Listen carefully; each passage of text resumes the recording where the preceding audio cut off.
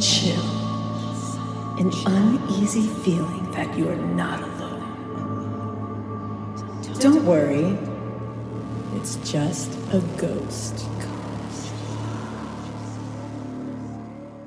A shout out to Tia Mayhem and Tanya Venom of Stormstress for providing the incredible intro music for this podcast.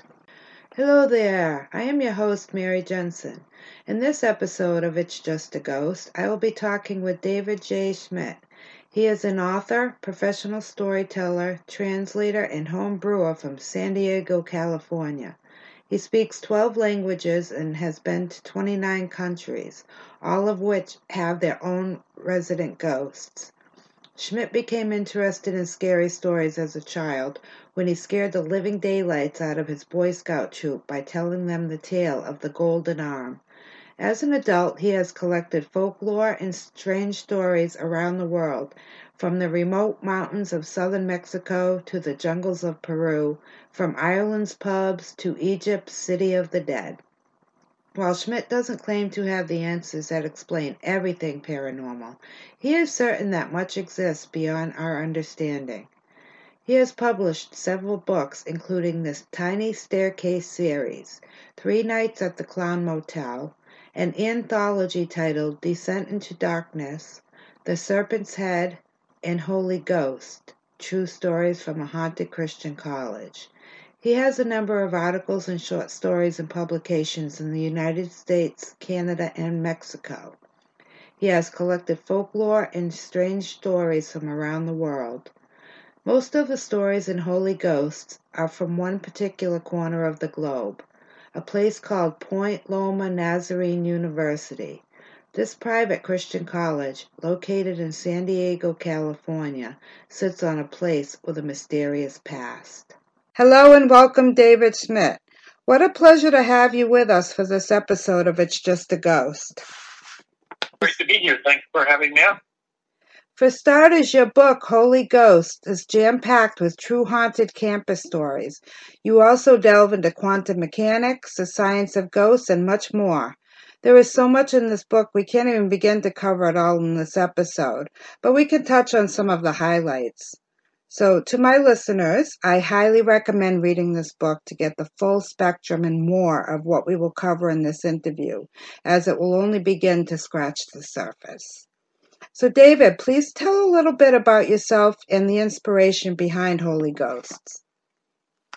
Yeah, well, Holy Ghost, it's really a case study of one haunted place, and I look at that haunted place and use that to try to understand haunted places all over the world. So the place I'm looking at is the college that I graduated from, Point Loma Nazarene University in San Diego, California. It's extremely haunted, lots of ghost stories there. And so obviously the book is interesting to people familiar with that particular college. But at the same time, I think it's interesting to anyone interested in ghosts and haunted places. And I think it's also interesting to people who have a perspective similar to mine, which is kind of a unique perspective in the world of ghost writing, paranormal writing. I think you find a lot of extremes when it comes to haunted places and ghosts, that kind of phenomena. And I don't consider myself on any of those extremes. So the 2 main extremes that I find that I talk about in the introduction, on the one hand, you've got the skeptics, people who say that there's no such thing as the paranormal, there's no such thing as unexplained phenomena, ghosts, haunted houses. They say all of that is BS, it cannot exist. Everything that exists can be explained according to our science as it exists now, as we understand it. So you've got the skeptics, fairly an easy point of view. And then on the other extreme, you've got the believers, but a lot of believers, they seem to understand exactly how ghosts work. And they claim to have devices that can detect ghosts and can measure them and record them. So you have a lot of those folks appear on the ghost hunting TV shows, Ghost Adventures, which I can even talk a little about Ghost Adventures, and some of those shows that claim to capture evidence every time they go to a place within the first day of being there, which I find kind of silly. But in general, a lot of those professional ghost hunters, quote unquote, really talk as if they understood exactly how ghosts work and how the afterlife works and everything. So those two extremes, on the one extreme, I call it the Scooby-Doo camp, because, you know, how Scooby-Doo, every episode, it always ended the same way. There was always a material explanation for what happened. Like, oh, it was old man Spunkers from the abandoned amusement park the whole time. Yeah. And if it wasn't for you, I would have gotten away for it. If it wasn't for you meddling kids. So that's the whole the Scooby-Doo extreme. And then the other perspective, I call it the Ghostbusters perspective. Because in the movie Ghostbusters, these guys, they've broken ghosts down to a science. They have devices, they can trap ghosts, and they're always talking in these pseudo-scientific terms about, you know, measuring ghosts. I am not on either of those camps. I'm not on either of those extremes. So where I'm coming from, personally, I'll give you a little of my personal perspective to see where I'm coming from. On the one hand, I do identify with the Catholic Christian faith in a very progressive sense. I don't think the Catholic Church is the one right religion that has all the answers. That's just my particular spirituality. But I do believe in God. I don't know what the afterlife would look like, if there is a spirit that survives death, if there's a recreation or a resurrection of the world in the future. I have no idea. I think there's a plurality of viewpoints on that, even in the Judeo-Christian tradition.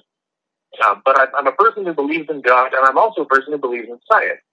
I believe what science has discovered is true. I don't deny the reality of things like climate change and evolution, and that vaccines work, and that a spaceship landed on the moon. You know, I believe those things. So the fact that I believe those two things separate me from a lot of people you would find in the paranormal field. I think you find a lot of people in those two camps, both religious folks and scientific folks, really shy away from the idea of ghosts and don't think that could be real. A lot of people from the religious point of view, they believe, well, if God's real, I mean, ghosts, that must only be demons. There's no way for that to be anything but demons, because everybody else, they have to go to some afterlife, and so there's no way that haunting phenomena can exist. And of course, a lot of scientifically minded people say, if we can't measure it with our current scientific technology, then it must not exist at all. Mm-hmm. And so those are the ideas that I challenge in this book. And I suggest that it's very possible to be a rational person, a scientific person, and a person of faith, and to take those stories seriously and to believe that something could be happening. But at the end of the day, that the bottom line of everything I've written about ghosts is that we don't know what is happening. I believe something happens in haunted places. I don't believe any human really understands what is going on there. And that's okay. It's okay to admit that we don't understand it. We can just recognize that something strange is happening, and our limited knowledge cannot explain it. Yeah, and I totally agree with that because, I mean, you don't know until after you pass, and then you still probably won't have all the answers as far as like how hauntings work. And that's why I love your book too, because you do touch on, the scientific part of it a little bit and the religious part. And then you've got all your stories, too, of people who have had encounters. And I've had encounters myself. I can't deny, I know there's spirits, I've had things happen. And I've been interviewing a lot of people that have had experiences. In fact, I think it was my very last episode that just came out a few days ago. I interviewed somebody that I grew up with their family. They went to our church. And so they're very Christian, and they live in a haunted house, and they've lived there since like the 60s, living with these spirits and stuff. And I asked the woman, I said, why do you stay in that house? She said, well, I like the location. I like, I love the house. And I said, well, have you ever done a cleansing there or anything? She said, no, I don't want to, because I want them here. And she's very religious, and, so I asked her, like, in her perspective as being a very Christian woman and stuff, what she makes of all of this, because the Bible basically, as far as I know, just says, when you die, you go to heaven or you go to hell. I don't know everything in the Bible, but And like she said too, I don't know, I can't explain it. But she says, I know that it's real, because I mean, their house is extremely haunted. So, but yeah, that's why part of the reason I love your book. And I just, I hope all our listeners decide to read it after hearing this interview. So, when and what first piqued your interest in the paranormal? Well, personally, I've always loved creepy things. I've just always I've enjoyed ghost stories and scary stories as a kid. But the interesting thing is, as a child, I wouldn't say that I had any real unusual experiences, or if I did, I was not open to them or wasn't aware of them. Mm-hmm. So a lot of people who get into ghosts and write about them had a very haunted childhood. It sounds like you did. I listened to your episode about the house. Oh, okay. So yeah, some terrifying experiences. Mm-hmm. And I think that's very common for a lot of people that become interested in ghosts and the paranormal because they've experienced things from childhood that they couldn't explain. In my case, that wasn't my experience. Most of my childhood and adolescence, I was indoctrinated with a lot of, I would call it Christian skepticism. But really a very sort of cocky, haughty attitude toward anything unexplainable. On the one hand, I was told in the churches that I grew up going to, which is a kind of faith that I do not identify with anymore. It was a very fundamentalistic evangelical Christian faith. And the churches I grew up in really claimed to have all the answers. They told us, we understand exactly, we know what God thinks about everything from short skirts to smoking to playing cards, whatever. Mm-hmm. And we know exactly how the afterlife works, and we have the correct position on everything from politics and what books you should read and movies you should watch. And so along with that, if you mention anything about, hey, I know somebody who lives in a haunted house, some people will tell you he's crazy. Mm-hmm. It's his imagination, it's superstition. Other people will tell you to be afraid. They're going to tell you, no, the only thing that can be is demon. That's got to be, it's only satanic or demonic. That's the only explanation that a Christian could have for a haunting phenomenon. And I was always someone who questioned those absolutes and those easy answers. And I think I was a critical thinker from a very young age. And I would question a lot of the assumptions that the people in the churches I grew up went to. I think my parents were some of that too, because they taught me to be more open-minded and question things. And, question anyone who claims to have all the answers and to have it figured out. Because when you look at the prophets and Jesus and all the voices in the Bible itself, they don't talk like that. They talk about a lot of mystery in life. And that a big part of being a human is being humble and acknowledging, no, you don't understand it all. You never will. And that's okay. And beyond that, I grew up, I grew up with a very scientific mindset, I think, to think critically. And so I think it's just unscientific to listen to so many testimonies of people like you, and now people like me, because now I have had plenty of my own experiences, some of them pretty terrifying. But I've heard hundreds of other people who've had unusual experiences with psychic phenomena, with haunted places, other kinds of phenomena. And they're very rational people. I've met plenty of crazy people too. I've met people who are not rational and who it's obvious that it is just their imagination.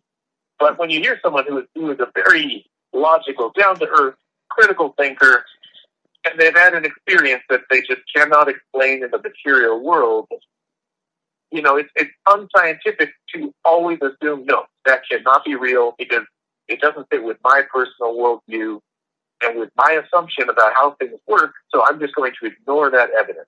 And I think there are too many people who've had too many experiences, and that's, to borrow a phrase from an old evangelical apologist, it's evidence that demands a verdict. And I don't think we're going to have a verdict of what exactly is going on, but sometimes it's enough for the verdict to be, yeah, something's going on. Some places have something from the past that remains there, that is stuck there. And I don't think you have to believe in that that's the conscious spirit of a dead person. As you've seen in my books, especially in Holy Ghost, I go into a lot of different theories of what that could be. Most of those theories do not require you to believe in an afterlife or in a human spirit that survives death. I think there are a lot of other ways to understand haunting phenomena that don't have to do with the afterlife or with conscious spirits of any kind. Yeah, I mean, I agree with that too, because again, nobody really knows everything, and there could be a lot of different explanations. It doesn't even have to be black and white, you know. So just like why some hang around, it could be they're just not ready to cross, or they have unfinished business, or they just want to let someone know that they're okay. There's so many different things that it could be or is, you know, and that's what's so, I think, so interesting, you know, because I do know there are spirits or ghosts or whatever, you know, you want to call them. And so what interests me most is like why and how and all of those questions that I'm always trying to figure out. And, you know, so that's why I'm so interested in it. And whenever I came... a lot of those... I'm sorry for interrupting. Oh, no, that's fine. A lot of those theories that I go into really, according to a lot of these theories, you know, it doesn't even involve somebody who is conscious or is hanging around in the first place. I mean, I think there's a lot of evidence of many haunted places being kind of a recording of the past, like just something from the past, events from the past, feelings get stuck to a place, and it's like they're on replay, on a loop. And some people come to that place and experience them. Yeah. But I think it's no more sinister or frightening than watching a movie or hearing an audio recording of something that happened. You know, you can hear the voice of a dead person on an audio recording on a movie. Mm-hmm. And, you know, that's not Cary Grant's spirit stuck inside the DVD or inside Netflix when you watch a movie he made. It's just something from the past that has stuck to a device, and I think places record the past in a way that we don't understand how that works yet. Maybe science will understand that someday. But I think there are plenty of other possible explanations for hauntings that again don't involve conscious spirits at all. And like you mentioned, as you had read in one of the chapters in Holy Ghost, one of those theories could involve the living and not the dead, which is the telekinesis theory, that some poltergeist phenomena could be living people causing that unconsciously with abilities that we don't understand yet. Yeah, that's true too. And yeah, so we could talk about that more after, like how you kind of talked about the movie Carrie, you know, with that. And like you said too about things that reoccurring. I just recently, like my Perry, who he co-hosts for me a lot, and he's been talking about stuff. He lives in that house I was just talking about, with, you know, his mother and stuff, and they're Christians, and they have things that I believe are like reoccurring, like it happens every year, or there's just so much energy from whatever happened there, and it just replays itself over and over again. Now, the recurring events, do they happen at the same time of year every year, like clockwork? You know, we'll have to ask them that, because I know there was one where like an airplane. They see like a plane that comes down and goes, like they see it go into the woods behind their house. But when they go and check, there's no plane there. And other people have seen it too, you know, neighbors and stuff like that. So yeah, I'll have to ask them that if it's like in every year at the same time. Or same time of year, yeah. Yeah, so... And that's very common. That's very common with a lot of haunted places and phenomena too, which really debunks the idea that a ghost has to be the spirit of a dead person, because people will see ghosts like that. You know, they'll see ghost planes, ghost trains, ghost automobiles from the movie title. But yeah, ghostly carriages, inanimate objects, which, like, you know, that object didn't have a soul, that object didn't die for its soul to be around, you know, trying to send a message to anybody. But if you look at that event as the entire event from the past, that somehow we can see it in the present, either because it got imprinted onto that place, through like a residue from the past, or because there's some overlap in the quantum field between the present and the past, and we might be witnessing the past as it's happening. Mm-hmm. And there are cases of, there's one I mentioned in the book of a couple of sisters in England who witnessed an entire Nazi bombing raid, which happened they were in a hotel in France, and they saw the whole thing. They could hear the bombs and the screams, and it was like they were right there. But they witnessed it years after World War II ended. Mm-hmm. And it was like this replay of that traumatic event where, again, well, what is a ghost plane? Is that a plane that died and its soul hasn't gone on to airplane heaven yet? Mm-hmm. But I think a better explanation could be that it's an event from the past, and the entire event is being replayed and re-experienced in the present. Yeah, definitely. And also like people that, like you just said, they heard sounds and stuff like that. And like I've heard of people hearing, like they'll be in the other room and in the kitchen, they'll hear dishes breaking or something, and like a bunch of dishes being smashed, and they go into the kitchen and there's nothing. There's no broken dishes or anything. So that's just, they hear it, but it's not actually happening like it did, or there would be broken dishes. But so yeah, I mean, that's very interesting as well, how all that happens. It's just another mystery, sort of, but yeah, I do believe things can replay, especially things that have had a lot of energy when they happen, like with the war. I mean, that was, it's no wonder that's replaying over and over again. So sure. And yeah, that seems to be a constant too with hauntings. It's, people very rarely see the ghost of a peaceful scene, or, it's happened. People say they've seen the apparition of someone stayed in a hotel that Voltaire used to write in. They said that they saw Voltaire sitting at the desk writing. yeah. But that's the anomaly rather than the norm. The norm is that what gets stuck to a place and imprinted there is usually a very emotional event. A tragedy, human suffering, Mm-hmm. sadness, torture, human pain, like that, those sort of things. It's almost like that intense emotion is like the flash of a camera bulb that imprints the event onto the plate Mm-hmm. and makes it stick around. And people will go there with no idea that tragic history existed in that place, but they will pick up on something. Yeah. I've experienced that. I have a family who has. My uncle Greg, probably one of the most convincing stories I've heard. He stayed at a hotel in Arizona, the Hacienda Inn. It's in the town of Prescott, Arizona. Really a lovely hotel, old historic, turn of the 20th century. And he just stayed there because someone told him it was beautiful. And it is. It's a lovely place. Mm-hmm. And but he stayed there. Lots of strange things happened. Everything from like the light switch turned itself off in his room multiple times. The TV would turn itself on, and that whole first night, he felt like there was a woman who was there and did not want him there. He was just pissed off at him, at men in general. Had a lot of issues with male figures.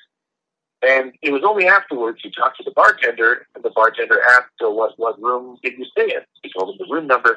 The bartender said, "Oh yeah, you're right next to her room." Oh, okay, wow. who is her?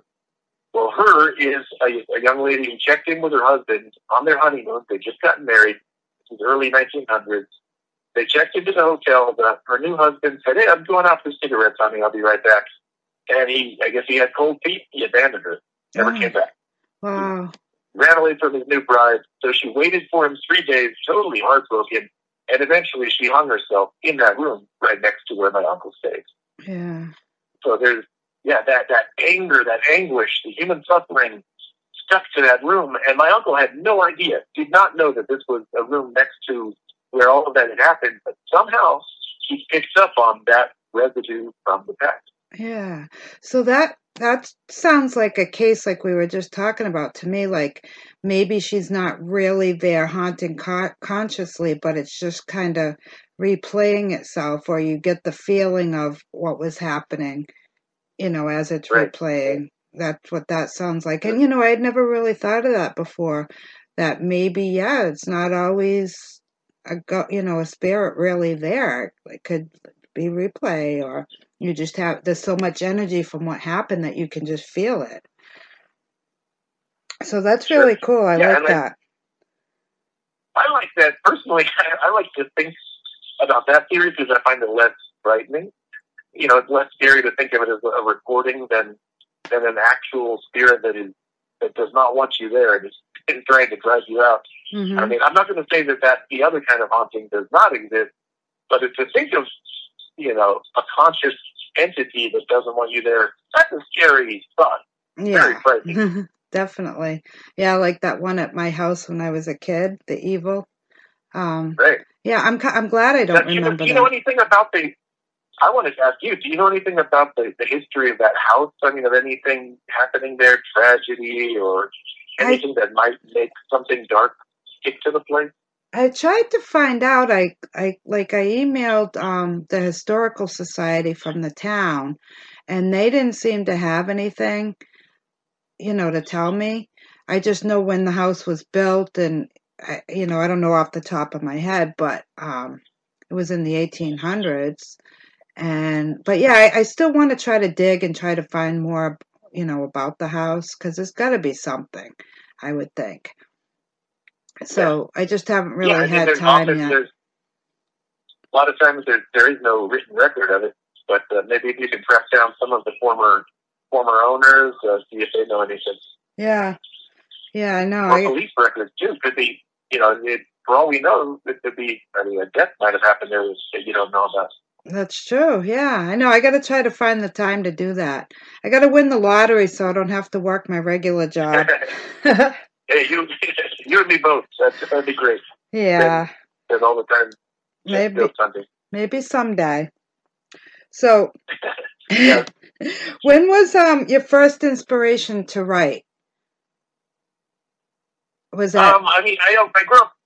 I think like a lot of writers, I grew up surrounded by books and reading. My parents read to me every night. They would read stories, like usually chapter books, and we would always beg for another chapter and stay up late. But that's where I developed my love of books and my insomnia issue because it was always putting off sleep. We want one more chapter. What's going to happen next? Mm-hmm. And I don't think that's very common with a lot of. I mean, I don't know many people who are effective writers who are not also voracious readers. Right. If you don't read, you're not going to write very well. Mm-hmm. Yeah, that's true. And it's got to be. I mean, a lot of at book presentations. One of the questions that I really dislike is when people ask how you come up with your ideas. And I always say, if your problem is trying to come up with ideas, you shouldn't be writing. And that's fine. Not everybody has to write. If you don't have ideas, we'll do something else. Do what you love. What makes you happy. I think if you're a writer, the ideas are a burden on your soul. You have to let them out. And you have too many ideas and not enough time to write them down. Yeah. And I think that's a bigger problem. Too many. I mean, so when I win the lottery, I'm going to sit down in a cabin somewhere and just spend a year and write them all out and knock out like 50 books that I've got ideas for.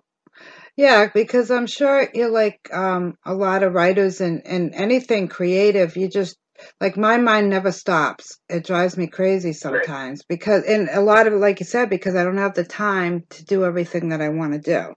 I don't have the time to get it out. So I'm constantly, I have like stacks of papers here with notes on it just so that it's not in my head. And someday maybe I'll go through them and put them in some sort of order, for the podcast, like ideas for the podcast and stuff. But so I always carry. I call it my app book. It's a little booklet in my back pocket of my jeans. Mm-hmm. I always carry an app book on me to write down ideas. Yeah. But then, like you said, you have to organize them eventually and turn them into something final product. Exactly. Mm-hmm. So Holy Ghost encompasses so much. It must have been a really amazing to do the research and talking with people, and not to mention all the countries you visited. So what was your process like, gathering all the information and putting it into words, and the actual layout of the book? Like, how did you organize everything? Well, it was really a book 15 years in the making. If you count from when I first heard those stories at my alma mater, at Point Loma Nazarene University, which I started there in 2001. And really, in the first week that I was there, I heard the first ghost story from a friend from one of my psychology classes.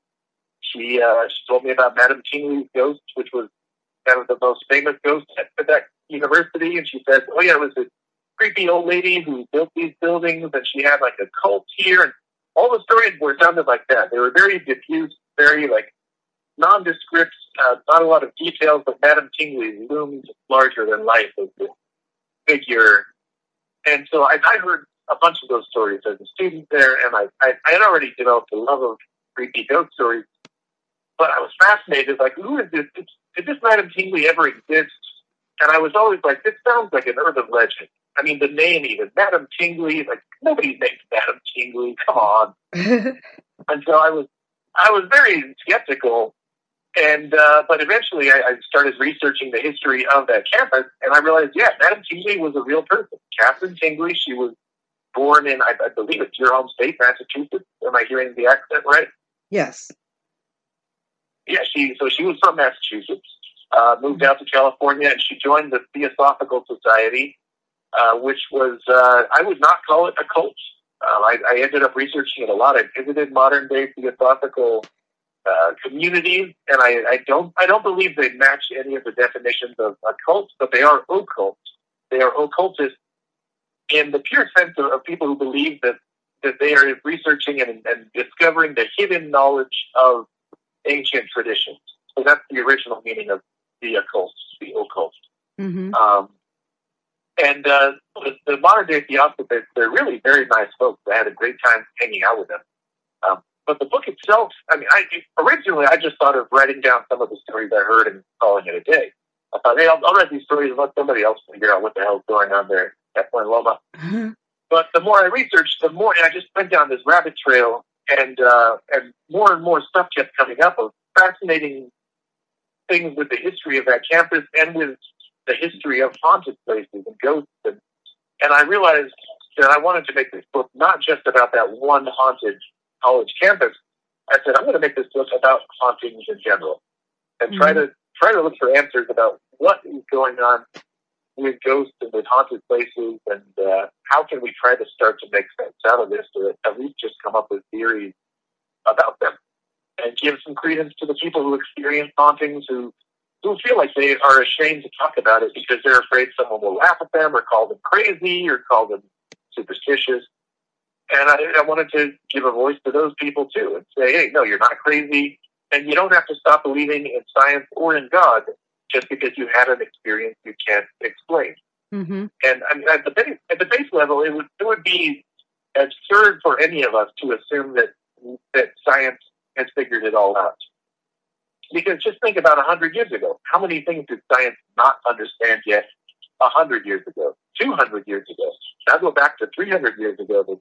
The scientific method existed, the same basic approach, but they didn't understand electricity, much less how this device you and I are talking to on right now, how this works.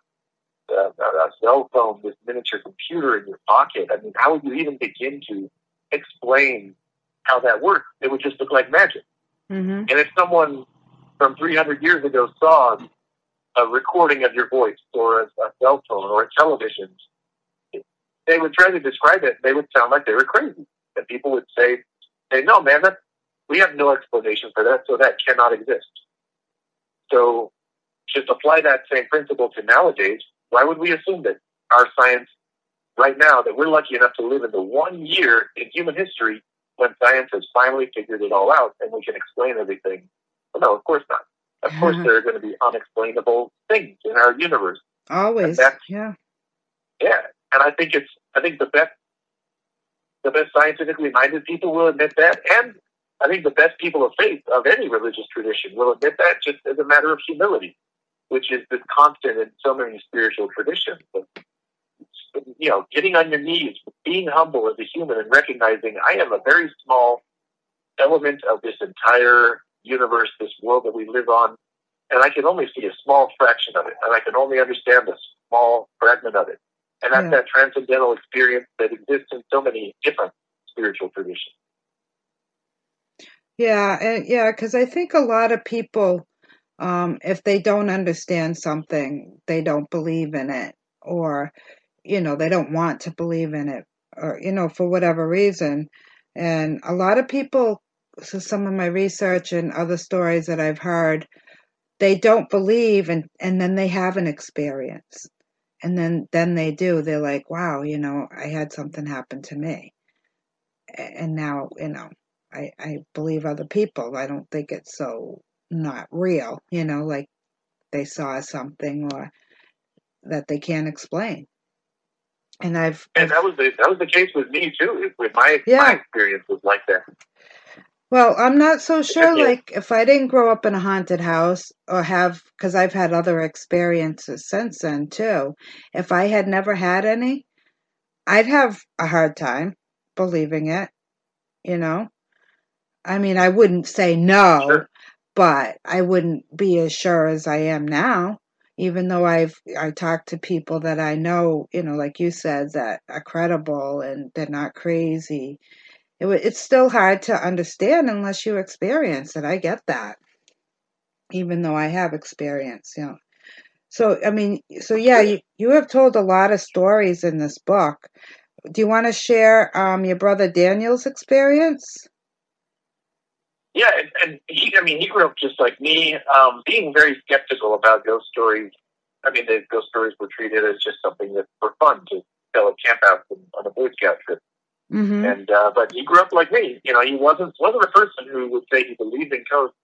But then he started to hear about Madame Tingley as well, and so one night he had this experience in a building that used to be Madame Tingley's house.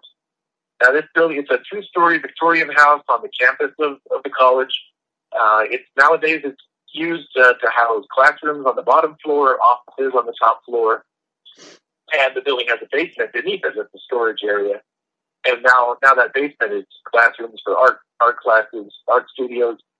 So my brother, he when he went to Point Loma, like within the first week, I think he enrolled and got a job at public safety, which the security guards of the college. And he's a police officer nowadays. He's always loved law enforcement, and ever since he was a kid, he'd pick up any inanimate object and pretend like it was a gun. That's just his style. And me, I'm the peacenik in the family. So we've got two brothers in our family, one of each. And so he's we're different in a lot of ways, similar in a lot of ways. But he joined public safety. He really wanted to get his hands-on experience doing some public safety work, something similar to police work. So that first week when he joined the public safety, people started talking about Madame Tingley's house. And he starts hearing these stories like, oh, yeah, this building, now it's called Cabrillo Hall. This building, it used to be Madame Tingley's house, and they tell him stories that Madame Tingley, she was this occultist, and she was in charge of this society of the Theosophists at Point Loma, and the rumors were that she would hold seances, because the Theosophists, they kind of overlapped with the spiritualist movement of trying to contact the dead and do seances. And so they said that she would hold seances, try and talk to the dead in that front room parlor of her house. And a lot of the public safety officers, and some of them were even ex-cops and had law enforcement experience, really hardened dudes. They were kind of afraid to go into that building at night. They said, yeah, sometimes it gets a little gnarly in there at night. Weird things will happen. Mm-hmm. And he was like, okay, when do I get to go in there at night? I want to see if Madame Tingley shows up. And they said, hey, if you do it enough, something's going to happen at some point. So so the first night that he got to do a night shift, which is where he would do the rounds of the campus, and he would check every building, make sure the doors are still locked, because the last professors who leave the building, they have to lock it up. And of course, public safety, he's got to make sure that there's no trespassers coming into the campus from outside, nobody's stealing anything. Typical security guard stuff. Yeah. So he walks all around campus, checks all the buildings, and the doors are locked and everything's fine. And then at the very end, he gets to Madame Tingley's house, to the Cabrillo Hall. And so he comes up, it's like a misty night, there's this fog coming in off the ocean, because the college is right by the ocean. So it's perfect, scenery. You can almost hear, like, Fugue in D minor, like that, an old horror movie. And he walks up to the building, and he checks the door, and the door's unlocked, and it's not supposed to be. So that means he has to go in and check the entire building and make sure everything's fine. Mm-hmm. So he's like, all right, this is my chance. Bring it on, Madam Tingley. And he walks in, the building is just deathly silent. It's like a graveyard in there. And he walks in, the floor creaks. It's this old building with this carpet on the floor, but it still creaks from the old wood. So he walks across it and goes up these tiny steps of the staircase, which we can talk more about why they're tiny. But the staircase has these creepy, tiny little stairs that you can take 2 or 3 of them at a time. So he walks up there, these creaky stairs, he's got his flashlight out, all the lights are turned off inside. And he calls out, is anybody in there? Nobody responds. So he checks all the rooms, everything's fine. All the equipment is there in the office, the computers. And he's like, okay, time to leave. And as he's getting ready to leave, he hears music. This weird violin music playing, like it's this slow, soft, minor key tune, like a really mournful song. And he thinks, okay, there must be a radio turned on. One of these computers is on, and it's playing the music. So he checks all the computers and all the stereos, and he can't figure out where the music is coming from. And he's saying it's got to be coming from somewhere. There's no other buildings nearby, really. And he's checking everywhere, and he can't even tell where the music is coming from exactly. Like, it's not above him or below him. He can't pinpoint it to one room or the other. It almost seems like the music is inside his own head, like this kind of surround sound thing in the entire building. So he walks down the tiny steps and goes to the first floor. He still hears the music. He can't pinpoint it. And then he thinks maybe it's coming from the basement where those art studios are.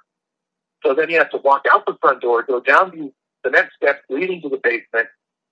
And he gets out his old key to the basement door and then goes in there. And that basement, it's a creepy place. Underneath Madam Tingley's house, all these strange ghost stories about people having found skulls and human remains down there back in the day. And so all these stories are in his head as he goes down there. And he walks into the basement, you can hear that music. It's clear as day, that minor key violin playing. And then he looks across the art studio in the basement and he sees a stereo. And he's like, finally, mystery solved. There's the stereo. I'll go over, I'll turn it off. So he walks over to the stereo. He's always laughing, like, I was so silly to be afraid. And he walks over to it, and then he realizes the stereo is unplugged. Oh, my God. And there's no batteries in it. And the music is not coming from the stereo at all. He picks it up, not coming from there, and still he hears that violin, and it's all around him in the basement. So he says, screw this, I'm out of here. I don't know what's going on, but I'm getting out of here. And so he left, and that was his first experience at Madam Tingley's house. But he's not the only security guard that has had strange things happen there. Yeah, oh, I know. I read more in your book. So did he ever go back in there? Did he quit the job, or did he have to go back in at another time? Oh, no, he's not a scaredy cat. Yeah, he went to, him and I both, we don't face our fears. We're just terrified while we do it, but we're not going to back down. Okay, we're good. We're pretty stubborn, too. We're pretty stubborn people, but so, we're not going to look like chickens. Oh, so, that is scary. He kept working there the rest of his time there. He went in there plenty of times. Had a couple other strange things happen. I had a couple of experiences in there as well. It's one of those places that just, if you spend enough time in there, it's almost guaranteed that something weird is going to happen. What happened to you in the Madam Tingley's house?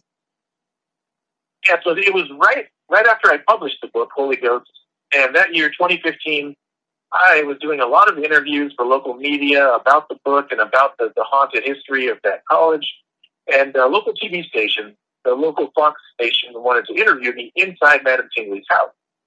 So, folks who talk about paranormal haunting and ghosts, they will say that sometimes you can recharge a haunting by paying attention to it, by talking about it. Some people would say that that's a spirit who knows it's being talked about. Other people would just say that it's like a recharging a battery. But anyway, we were in Madam Tingley's house, and I was talking about it a lot. I was in there talking about the phenomena, the ghost stories, and the seances, and I'm sitting on that staircase on those tiny steps that have so many legends around them. And so the TV cameras are filming me telling those stories. And we wrapped up with filming that interview. And then we took a little break. I went to the bathroom. There's a bathroom on the ground floor of her house.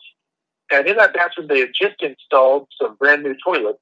And you know, when the toilet's brand new, the seat, it's really stiff. Mm-hmm. To raise it or lower it, it's like, it takes a little effort to raise and lower it. So I lifted up the seat because I'm a gentleman. I'm not going to pee on the seat. So I raised the seat up. I have to push it with some force, and then I did my business. And I forgot to put the seat back down, which I guess makes me less of a gentleman. But I left the seat up like a bad man. And I was on my way out of the bathroom. I turned my back, and then the toilet seat just slams down, like somebody had just slammed it down with their head. And there is no way that could have been gravity. I went back to it. I even tried a couple times positioning it like halfway up. There's no way it would fall down on its own. It was this brand new seat that is just extremely stiff. But it slammed down like somebody had thrown it down with all their force. Yeah, and, so she didn't, I guess she didn't like that you left the seat up. Yeah. Or she was trying to teach me to put the seat down for the ladies afterwards. Mm-hmm. But so later that night, after the TV crew recorded my interview, then they had a medium come out. She's a local, I guess, professional medium in San Diego. And she came out. She had some equipment that she would use, and she had these dowsing rods that she would hold them in her hands and supposedly communicate with the spirits through them. Now, I was still a little skeptical about all that equipment stuff and the dowsing rods. I mean, she gave them to me. I wanted to see if I could just make them move on my own. And I held them in my hands without tilting my hands and just looked at them and tried to will them to cross each other. Yeah. And they crossed just by me thinking about it. I mean, I really think a lot of that is just unconscious movements, that little imperceptible movements of your own hand. So I was very kind of cocky, skeptical about this medium who came in. And she had this device I called a ghost box. And it was like a little cell phone-sized box that she connected to a stereo. And supposedly, she said the ghosts would use that box, and they had a vocabulary of words in it. And at random, those words would sound out on the stereo, like it was a robot voice. Yeah. And the way she explained it, she said the ghosts, they figure out how to use that vocabulary to express themselves. And I was thinking, come on, now this can't be real. And so she hooked this thing up. We went up to the top floor, and she hooked it up, and just a lot of random words came out, like tree, boxcar, chocolate, like with really no sense at all to them. And then she said, would you mind carrying this downstairs? We're going to move downstairs. So she had me carry the box for her to go downstairs.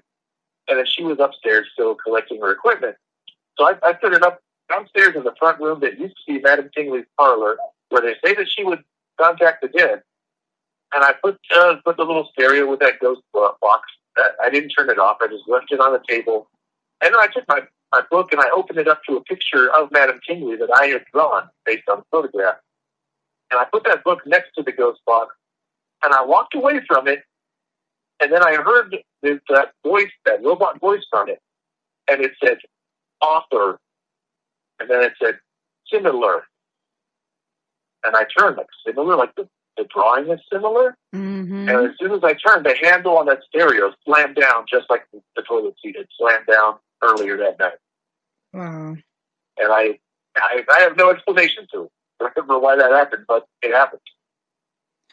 Yeah, I mean, I'm always skeptical too of a lot of those the equipment that they use, because, like you said, it has a vocabulary in it. But sometimes, like with that, it happened to use a word that actually could have been related to what, having the drawing there. Is that coincidence? I don't know.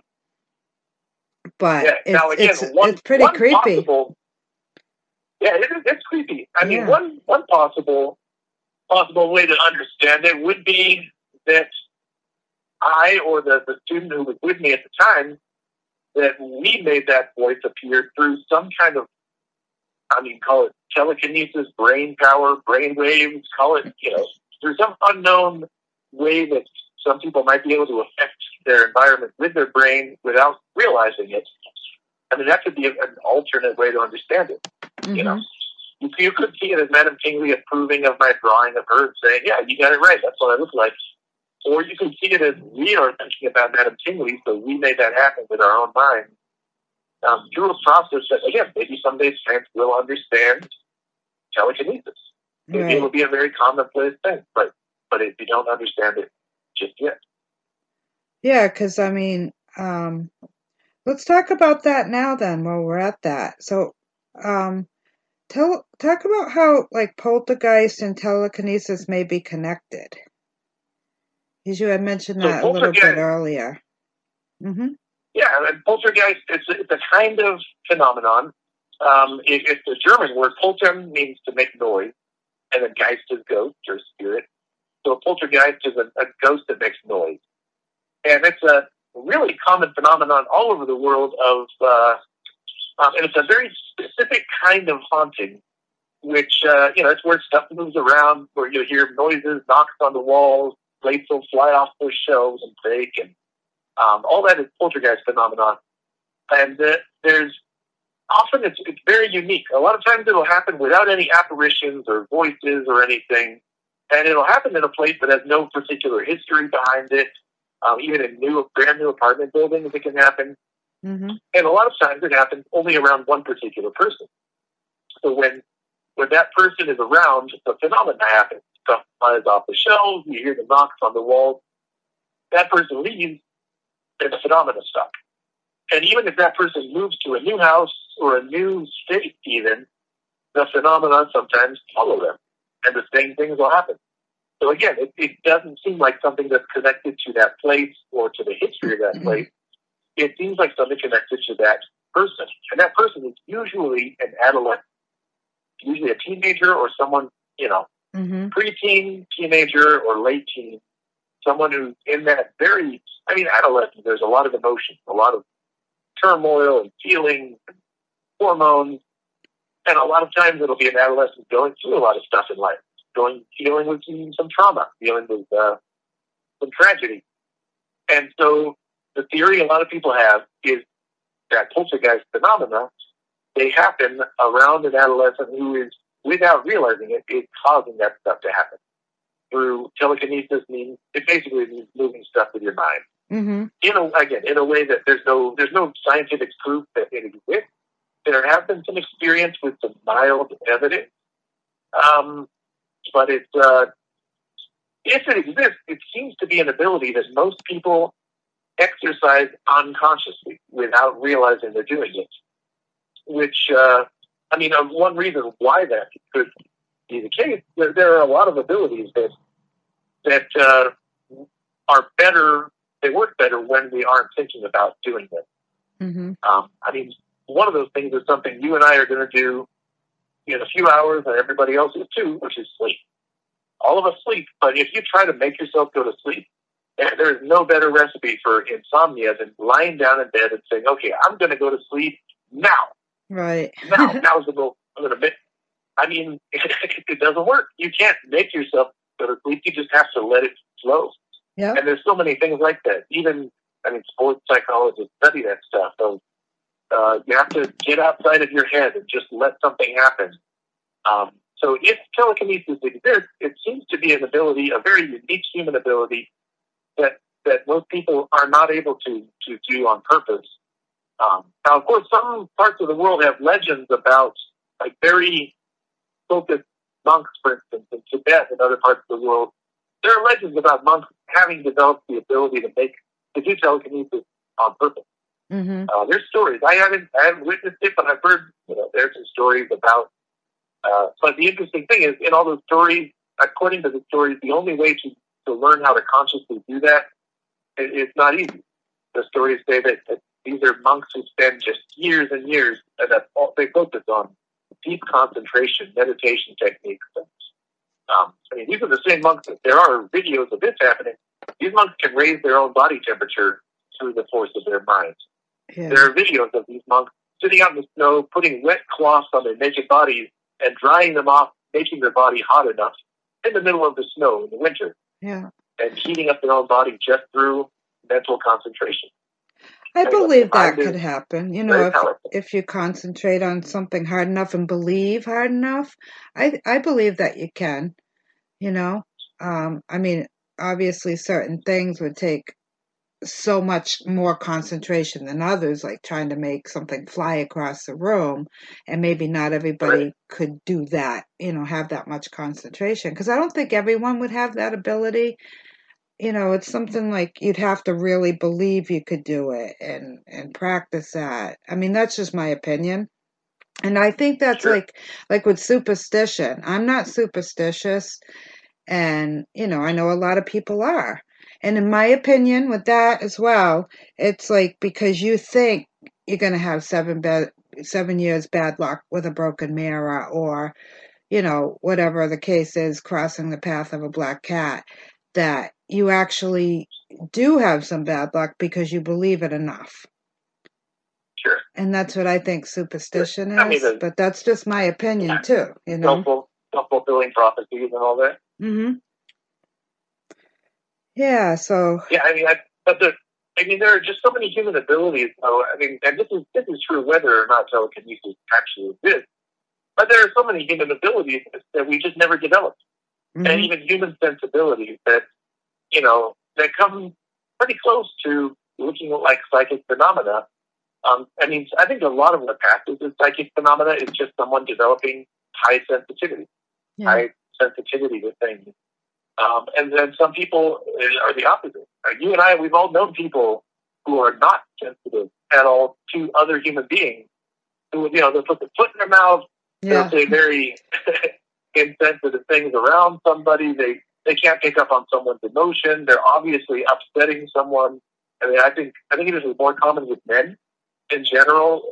It's easier for men to be up inside their heads and just not aware of their surroundings and not aware of other humans. A lot of men are just terrible husbands. You know, they're just not sensitive. They're not. Right. They're not hearing. It's so obvious to anyone else that their wife is upset about something, but just because their wife says no, it's fine, I'm okay, and the guy says okay, she's okay. Right. You know, I mean, that's the opposite of what we're talking about is you have to cultivate a sensitivity to your surroundings, to other people, to your own self, to what's going on in your own brain. I mean, these are things that need to be. It takes time and effort to cultivate that. Mm-hmm.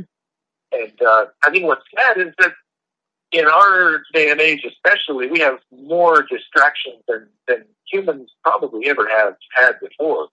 Between all the devices that we have and the little blips and pings and notifications we get all the time, and this computer in our pocket we have. I mean, I think it's telling that every spiritual tradition in the world has a tradition of seeking silence, of just shutting up, being in a place without distraction, and just listening. Listening, you know, whether it's listening to God, to yourself, to your surroundings. But I think a lot of us are losing the ability to listen. I'm including myself in that. I'm not judging anyone. Yeah. I'm guilty of it as everybody else. Mm-hmm. Wasting too much time on Facebook and YouTube and watching videos of cats falling off of things. Yeah. You know, that's not conducive to a reflective mentality. Yeah, I know.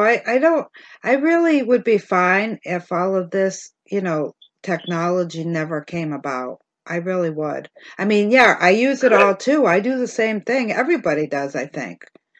You know, I do the same thing because it's there and because that's the way it is now. That's what you do, it seems like. So, but I would totally be fine to have it go back the way it was, you know? Yeah. I think that a lot. I don't think I would mind. I mean, I'd like to take breaks from it. I think it's healthy to take breaks. I mean, right now we happen to be in the Lenten season, Mm-hmm. and the idea of Lent is like, again, this is something that exists in a lot of different spiritual traditions. The idea of fasting and taking away distraction. You fast from something that always has you feeling fat and happy and satisfied, and you give that up for almost 2 months to see how that affects you, to listen to your own mind more, listen to your surroundings more, Mm-hmm. to be more aware. And it's good to take digital fasts, to, you know, step away from the phone and the social media for a while. And I mean, when I've done that, it feels amazing. And I even feel like my brain becomes stronger after a week without that. Yeah. It just feels great to realize, all of a sudden I'm not trying to be in 50 places at once. I'm only here in this one park or in this house, and that's all I'm thinking about. Yeah. Yeah, I know. I mean, the only time I really give up like all of that is I go on cruises a lot. And when I'm on a cruise ship or even just on vacation, like in Florida before the cruise, the phone gets shut off. I mean, I'll check it here and there just in case, but just a quick check and it goes off. I don't need to buy the internet package on the cruise. I'm on vacation. So, and that's what I do. I shut it off and I put it in the safe, and that's where it stays. And it feels really good. Like not to feel you need to check your phone all the time. Yeah, and isn't that the idea of a vacation is getting away from all those distractions and all those people trying to get your attention and tell you to do stuff. And back in the day, that was, people would go on vacations because you're away from the office and it was a privilege for people who could take a vacation to get away from all the messages. Yeah. And now it's like we're begging our phone to bring those messages to us all the time. Right. That fear of missing out on anything.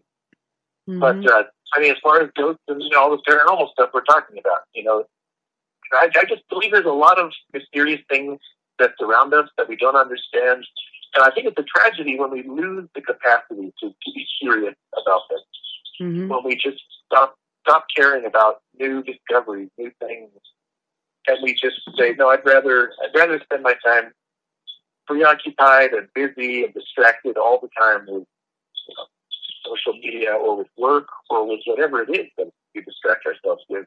And that's sad. Yeah. There's a psychologist, I forget his name, but he said that the unexamined life is not worth living. I might be misquoting, it might be Rollo May, but it's a life where you're not actually thinking about what am I doing here in the first place. That sounds like a very sad way to go through life, and you only get that one life. Right. Yeah, I mean, and we grew up like without all of this, so we know what that was like. Like the kids these days, they've known this since they were born. So to them, to not have like a phone attached to their hand all the time is probably like unthinkable, Yeah. Or a video game or whatever, but it is sad. So let's talk about the tiny staircase in Madame Tingley's old house. Oh, yeah. I know there's a story for Madame that. Tingley's staircase. Mm-hmm. So that's an interesting point, because that's one of those cases at Point Loma that there has a lot of legends around it, but the historic truth is actually very different. And then that shows us what those legends actually reveal to us. So the legends say that Madame Tingley thought she would come back after death as an animal. And so she had the staircase in her house custom built with really tiny steps, because she thought she would come back as a cat or a turtle in some versions of it. Mm-hmm. Because she wanted to be able to walk up and down the steps as a ghost cat or a ghost turtle. Yeah. And so it's one of those stories that people tell to really exoticize Madame Tingley, like, oh, what a crazy old lady. She wanted to be a ghost turtle and walk up the steps in her own house. Now, what I found when I researched is one of Madame Tingley's public appearances in San Diego. I think it was a debate with a Christian minister. And when she appeared in public, it might have been a court case, actually, but they got prosecuted a couple times because they were at very different beliefs. The mainstream really didn't like the Theosophists. They went through some persecution. And so one of these public appearances, she showed up and she had taken a bad fall down the stairs in a house or building at Point Loma, at the Theosophical Colony. And so she was walking with a cane, had trouble walking, and the newspapers reported on this. So I think what's much more likely is that she had those stairs made so she wouldn't fall down the stairs again. That's the explanation of the tiny stairs. She didn't want to have an accident. She wanted to be able to walk in her own house.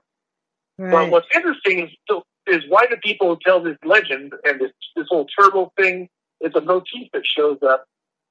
There's almost zero mention of turtles in the Theosophical record, there are a few quotes from Theosophists who said that turtles live a long time because they are reincarnated with a lot of good karma. Madame Tingley's successor said that, I think. Kruger was his last name.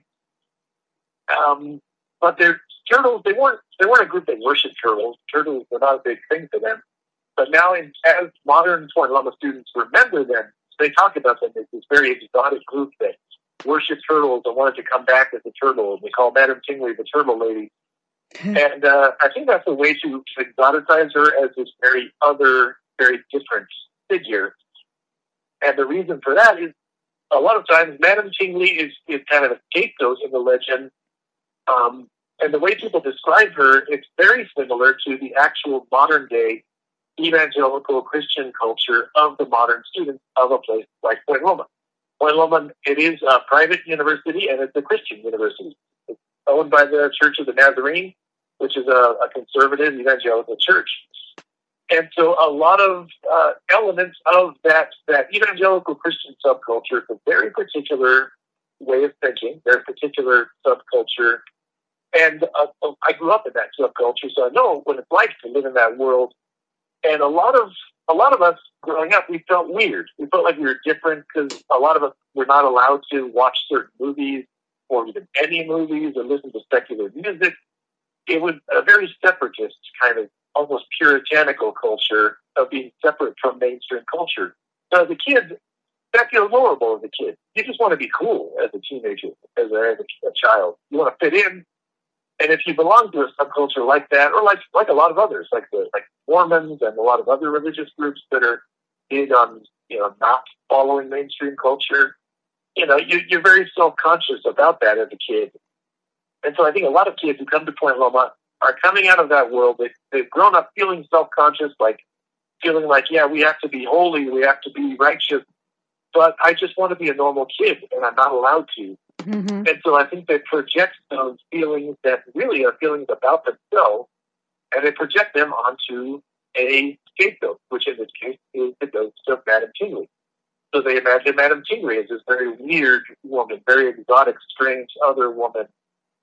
And a lot of the stories also project sexual repression onto the Theosophists, which is not historical. There are stories about her putting the teenage boys into straitjackets to keep them from masturbating, which it's dubious whether that ever happened. It probably didn't. It definitely did not happen in the building where modern Point Loma students say it happened, which is a dormitory called Hendricks Hall, because that building was not built by the Theosophists. So there's this legend of people that will wake up with sleep paralysis in that building. Their arms are tied across their chest and they can't move. And it's like a legend of the ghost of the Theosophical children. I think a lot of that legend is an expression of what people feel of their own self-consciousness about this subculture that can often be very sexually repressive and does not encourage young people to develop their own sexuality in a healthy, normal way. And so I think that the Theosophists become like a stand-in or a symbol of these issues that people are really dealing with about themselves. And I think that's common with a lot of legends around the world as well. Mm-hmm.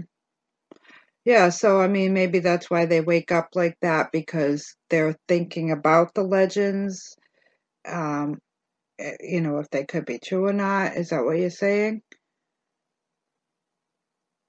Yeah, it's kind of sleep around. Yeah, maybe some of the legends. Some of the stories, a lot of the stories I collected, I heard them from people who experienced them. But then there are other stories that are not firsthand, that are definitely more like legends. Yeah. That are stories that people say, oh, this happened to somebody once. Mm-hmm. Oh, somebody saw the ghost turtle walking in Cabrillo Hall, Madame Tingley's house. Right. And you can never track down who saw the ghost turtle. And those legends are the ones that interested me as modern folklore, which really reveals things about the people who tell those stories. Yeah, because a legend starts from somewhere, like some little piece of truth somewhere, and then as it's told over and over again, it grows and changes, and that's where all these stories come from. There's tons of urban legends around here too that I want to start checking out. But those can be those interesting. episodes once you do them as well. Yeah, I'm waiting for like the warmer weather because I want to actually go to some of these places and, plus do my research, but go to some of the places and see what like I can find on my own as far as like to take pictures to go with it on the website. And so I'm kind of waiting for some warmer weather and to do that Sure. kind of thing. So now you have a series of books, right? Called the Tiny Staircase series. And now, is that 4 books in the series that you have? Yeah, I'm actually writing a few new ones this year. Okay. It's been slow coming for the last couple of years, but it's a series of short ebooks, which I'm always doing, giveaways of certain books for those too, because they're all very short, little like 60-page ebooks, usually $1 or $2. Mm-hmm. I've been developing this series where each book just looks at one particular haunted place or story, very focused and limited. Just looking at one story, one phenomenon. So there are a lot of new books coming down the pipeline in that series. So anybody can get the first book in that series, which is for free if you sign up for my little email mailing list. Mm-hmm. So if you go on my website, which is holyghoststories.com. And again, the same name. You can find me on social media, Facebook, YouTube, everywhere else under Holy Ghost Stories. But on the website, if you go to the website, there'll be a very easy little sign-up thing, and I will send you the first book of that Tiny Staircase series for free. And that first book looks a little more at ghosts and what do they mean, and how could ghosts maybe be a recording from the past. And there are books about that Tiny Staircase and other topics in there. There's one about witchcraft. I'm talking to you now from here in Mexico City. I spent a lot of the year here, and there are a lot of legends and stories here as well. So one book is about witchcraft here in the market in Mexico City, where a lot of modern day healers and also dark witches will go to buy their supplies. And I go through that market and describe it. It's a very creepy place. Mm-hmm. So there's a lot of new books in that series coming out too this year. Oh, good. So I'm keep glad. an eye out for that. Yeah, anybody who signs up for my email list, I always tell readers on that list, I tell you about the new books coming out, and I make them free for a while. I really appreciate people reading, really appreciate my readers, and I want to give them a sneak peek of things before everybody else can get to them. And I want to give away some books for free.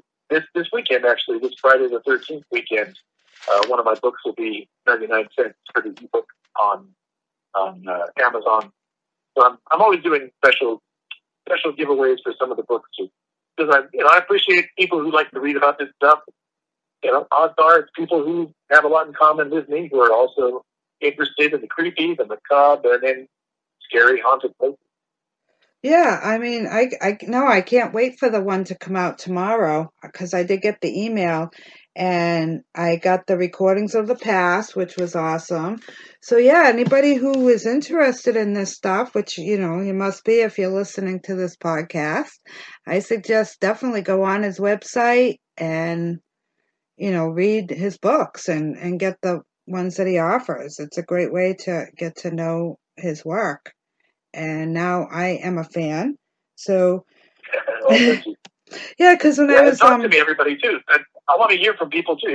Everyone who's read these books, shoot me a message on Facebook and email, and I want to hear your stories and hear your impressions, hear what you like, what you didn't like.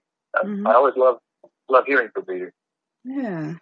So yeah, because I was, I had done the Clown Motel episode. And so Right. when I was researching to do that episode, I came across you and your book that you had stayed there 2 nights, right, at the Clown Motel, and you wrote a book on it.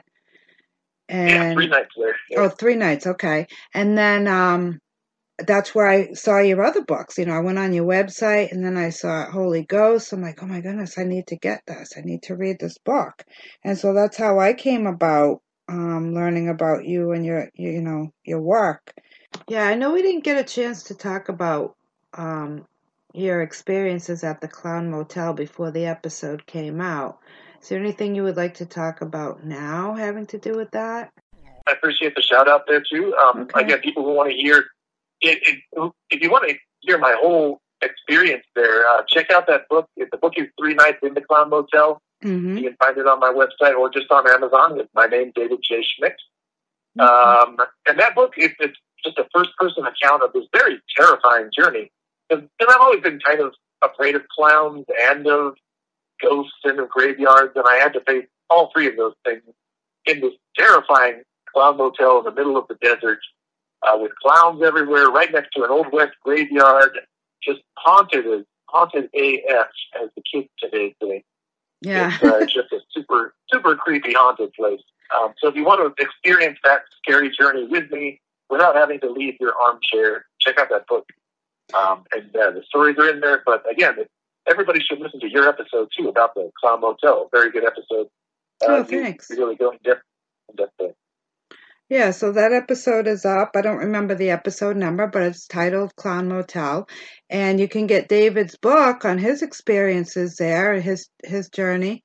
I got it on Amazon, and it was awesome to read. So, yeah, everybody should check that out, too, even if you've heard the episode, because I just touched on it, a little bit. So, did you have anything else you wanted to add to this interview right now, or... I think we covered quite a bit. No, I mean, obviously these are things we could spend hours more talking about. But, yeah, definitely.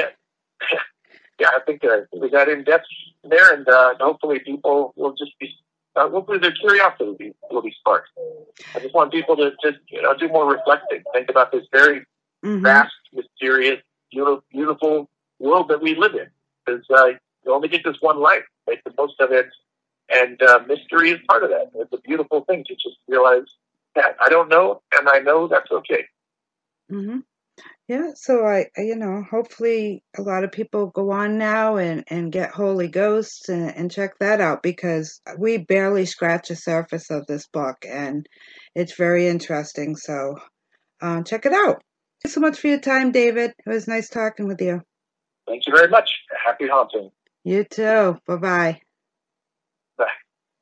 Hello there. I just have a little add-on that I'm putting on to all of the old episodes. We have a new website address. It's justagghostpodcast.com. And we also have a new email address, and that is itsjustagghostpodcast@yahoo.com.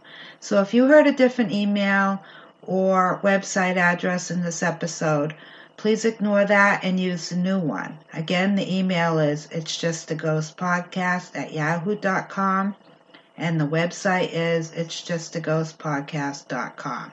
Thank you so much. As always, please email us your paranormal experiences to itsjustagghostpodcast@yahoo.com, and we will read them on an upcoming episode. If you enjoy this podcast, please follow and hit the subscribe button so you don't miss an episode. You can help us grow and get our name out there by telling your friends about us, and we would be thrilled if you would leave us 5 stars. This helps people find us out there in the sea of podcasts. It's all free, so why not, right? You can follow us on Facebook at It's Just a Ghost Podcast, and on Twitter at It's Just a Ghost 2. That's the number 2. And also on Instagram at It's Just a Ghost Podcast.